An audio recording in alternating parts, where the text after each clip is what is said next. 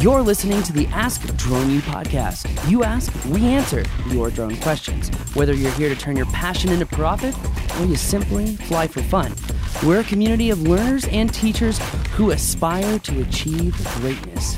We are Drone U.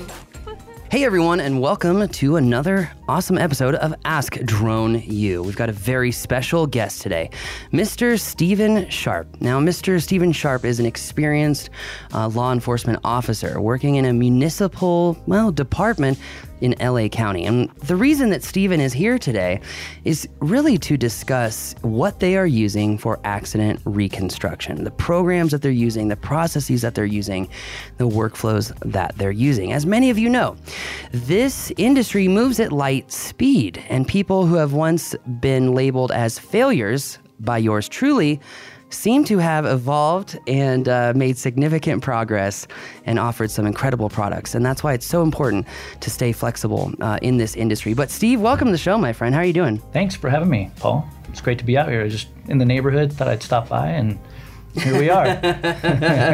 No, definitely. It's good to have you here. And, for all of you, if you haven't really seen what's going on in accident reconstruction, some of you know, some of you may not know, Drone U does have an accident reconstruction course. We're actually the NTSB required trainer for that particular course. But, Steve, I keep seeing some major deviations between, what the federal investigators are doing and versus kind of everybody else. And what I mean is, here at that class, our class that we teach for the investigators, we really go down the rabbit hole on georeferencing, marking GCPs to make sure that our map is as absolutely accurate as possible.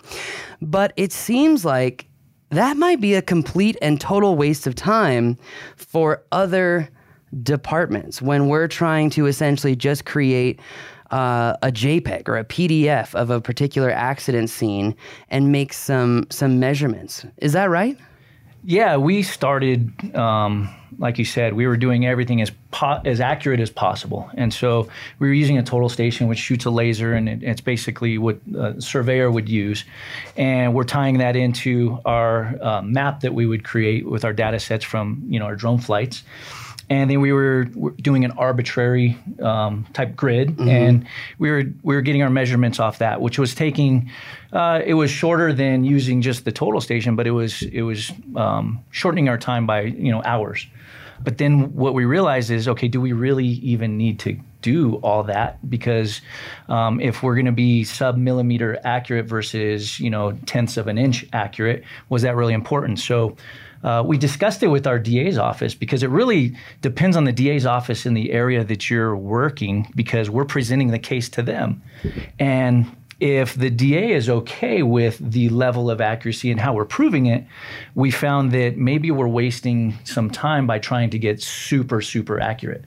So long story short, we had a major case, and the DA's office, when we presented it to them, they had never seen anything 3D modeling, mapping. They'd never seen that before.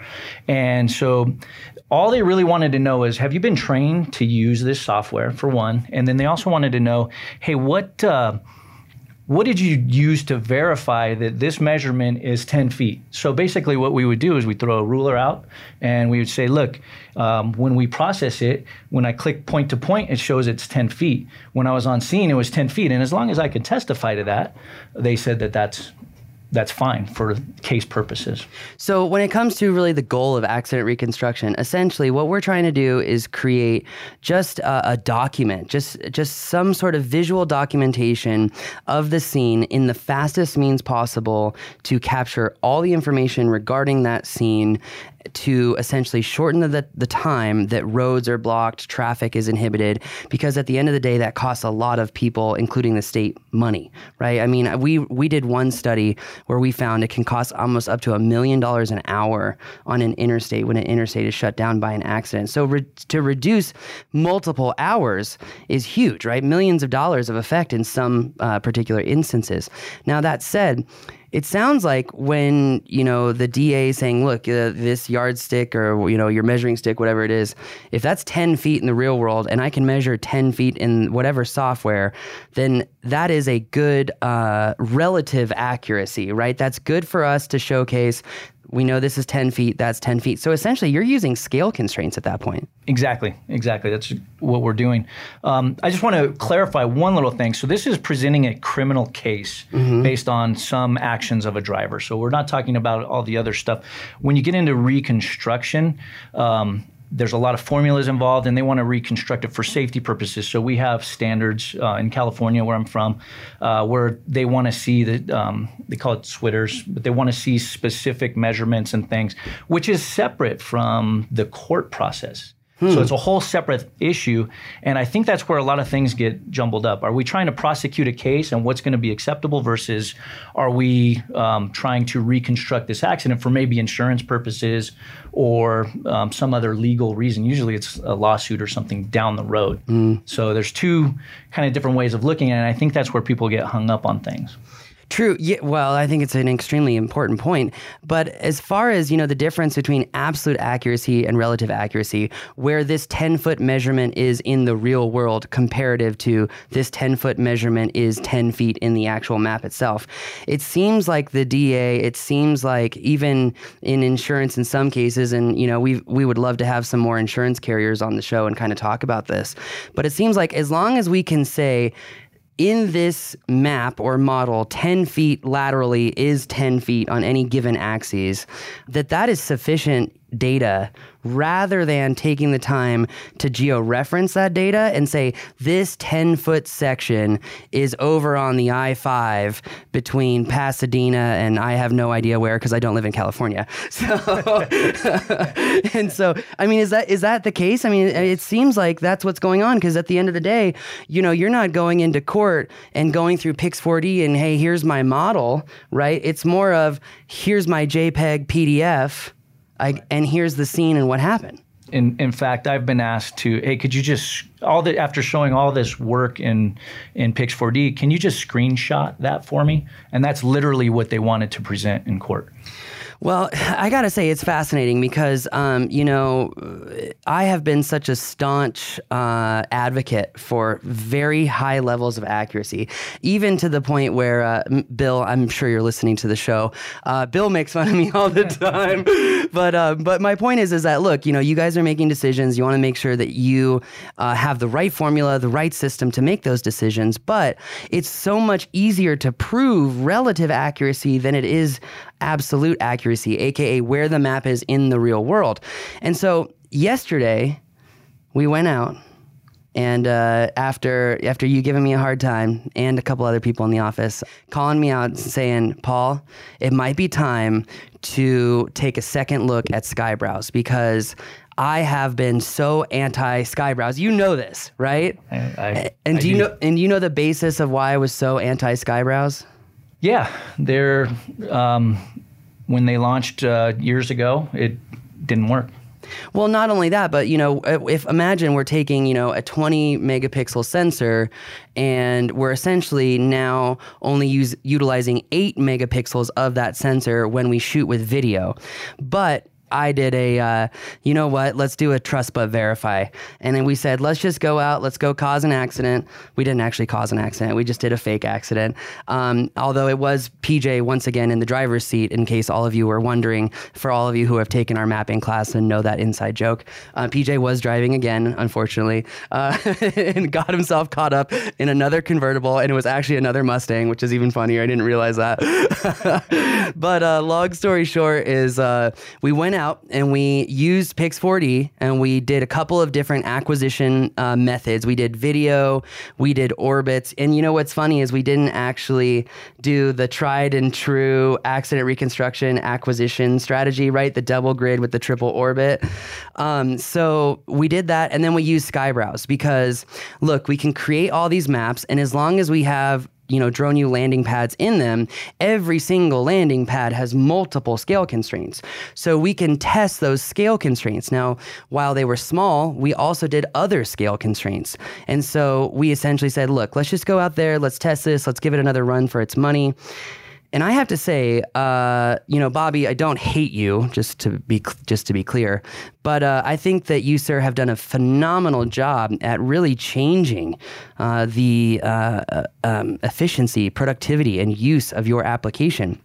And so here comes the actual bombshell for everyone who says we don't have actual bombshells on the show. But you are using Skybrowse right now instead of other applications due to speed, efficiency, and when you go in and actually measure scale to say, okay, how accurate are my actual measurements going to be, it is sufficient enough for you to use as evidence. Is that right? Absolutely. And so another thing that we always have to teach in our accident reconstruction class is which particular applications are actually CJIS compliant. And if you aren't familiar with that, it's Criminal Justice Information Systems Compliance. And so it seems like Skybrowse is CJIS compliant as well, even though it's a cloud-based software. Is that right? That's correct. Wow. So we went out and tested this, and what did we find? What did we find? Other than Pix4D, this is your official warning that your new algorithm for step 1 is really, really messing a lot of things up. And I've mentioned this to them for a couple months now. We have a class right now, and they're actually struggling to do certain exercises that we normally do, and so we're having to kind of factor in the way that we're teaching Pix4D. Because I think Pix has been so hyper-focused on speeding up step 1 that we're not getting kind of enough points in data. So here's what we did. Before you go on and give the cool aspect of it, we ran 5 tests. We did Skybrowse overcast. We did Skybrowse in harsh light, so we had lots of shadows. We also then did a double orbit to try to kind of match the acquisition plan from Skybrowse, but we did them as photos, and we ran that in Pix4D, and then we ran the video that was taken via the Skybrowse app in Pix4D as well. So here's the interesting part. This was probably the only test that we have ever done, Steve, where we got all those acquisition methods on one battery. I mean, that was really, really, really cool. Just to say this, I've always been anti-video for mapping and modeling. I would argue I still really am, because the one thing that I think Skybrowse did not do very well, which you're about to hear how well it did on everything else, is we weren't able to get shell casings, right? We tried to get that minute detail, and it kind of wasn't picking it up. But take the lead. We did the test yesterday. Paul got checked in his mind about what works. Yeah, it took a minute 30 seconds to do it twice, so 3 minutes total with the Phantom 4. Mm-hmm. The final test was processed. We actually tried to do a little competition to see processing time, and we uploaded the videos into Skybrowse at the same time that we started processing, and it was able to complete two of our maps that we did in the same time that it took. Actually, it did 2 faster than 1. So. Yeah, on Pix4D. Yeah. So to clarify, I was running Pix4D on a laptop, a very powerful one. And we kind of started a timer, right? He started the upload of the data into the cloud from Skybrowse, and I pressed start on the project for Pix4D. And he had 2 projects completed before I had 1 done. But not only that, the quality from Pix comparative to Skybrowse. What did you see? Yeah, the model itself was nice. It was clear from Skybrowse versus the Pix model for the same data set. And then we measured the accuracy, and we found using known points with the landing pads that have a 2-foot mark, we checked those, and that came out to what, 1.97. Yeah, so 3/100ths of a foot off, but extremely accurate. And so that's when I was like, okay, all right, I'm going to poke holes in this thing. I'm coming for you, Bobby. And so I'm kidding, Bobby. But anyway, I wanted to say, how can we screw this thing up, right? So as many of you know, you can take a scale constraint, right? But if it's a small scale constraint, sometimes the margin of error as far as relative accuracy is concerned can be minute, which is why we want to kind of test bigger scale constraints. So we tested 2 bigger scale constraints, one on the X, one on the Y axis. What do we see?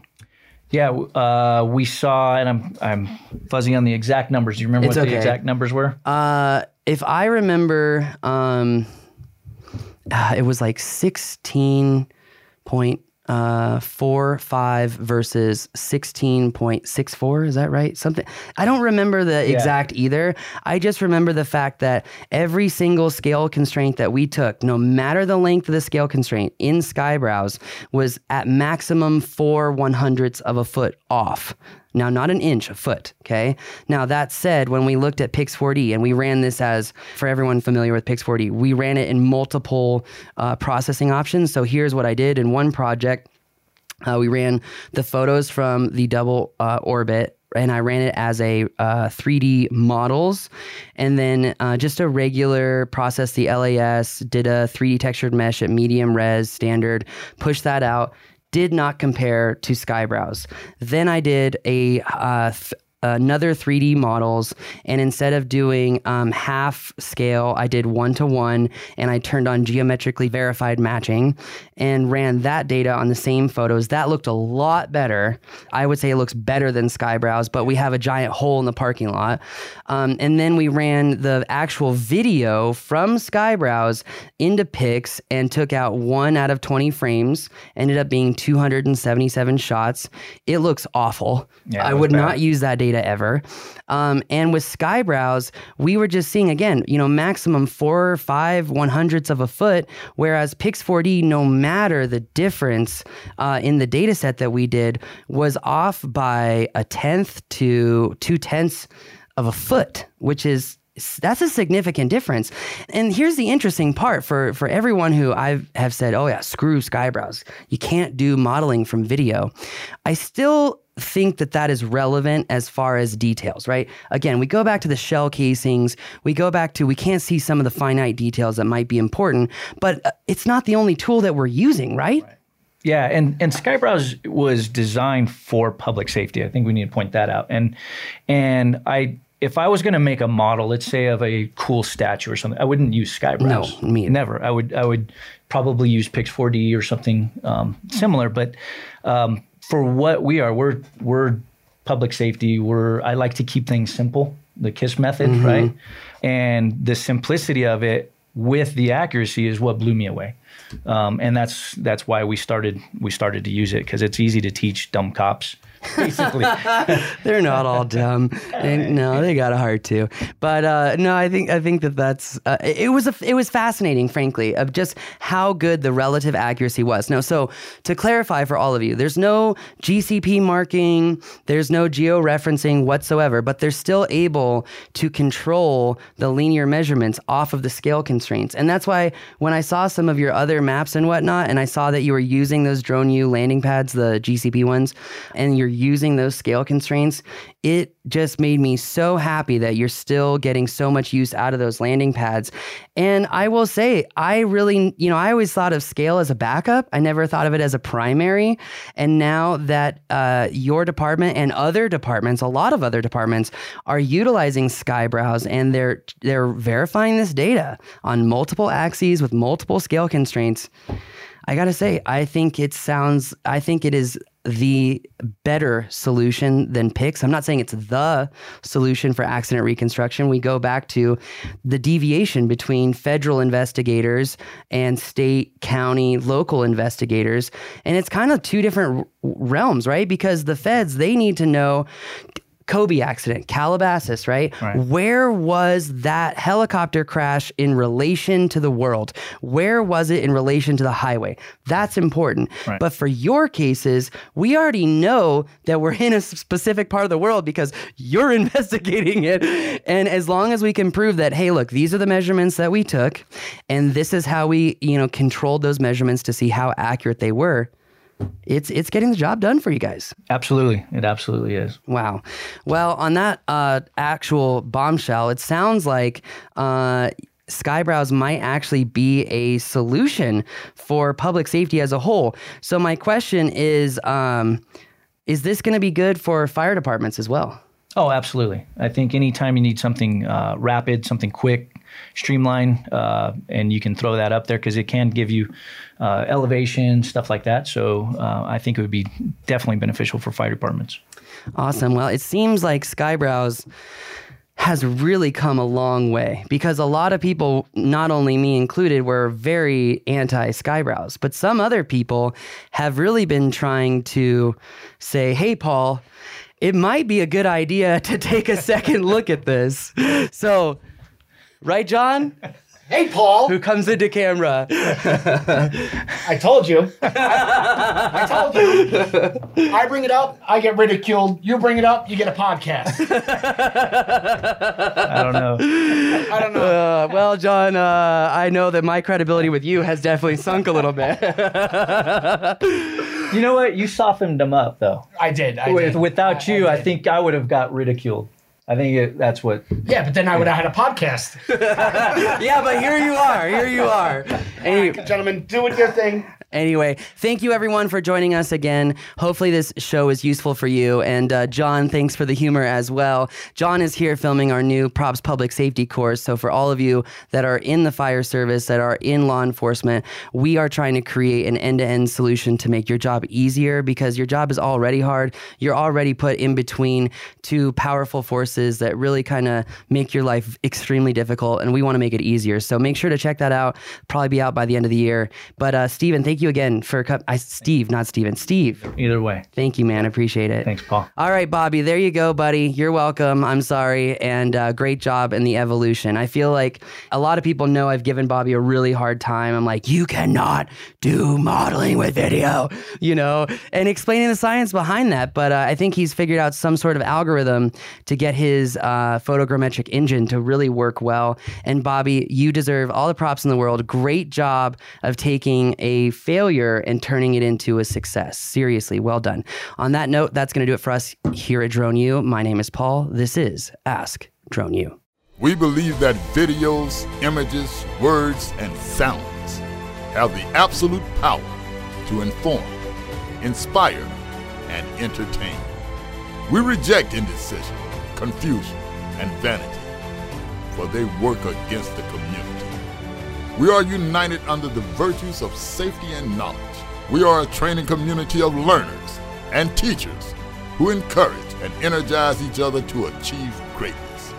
We are pilots, videographers, photographers, freelancers, business owners, enthusiasts, experts, and apprentices. We are creators. We are the Drone U.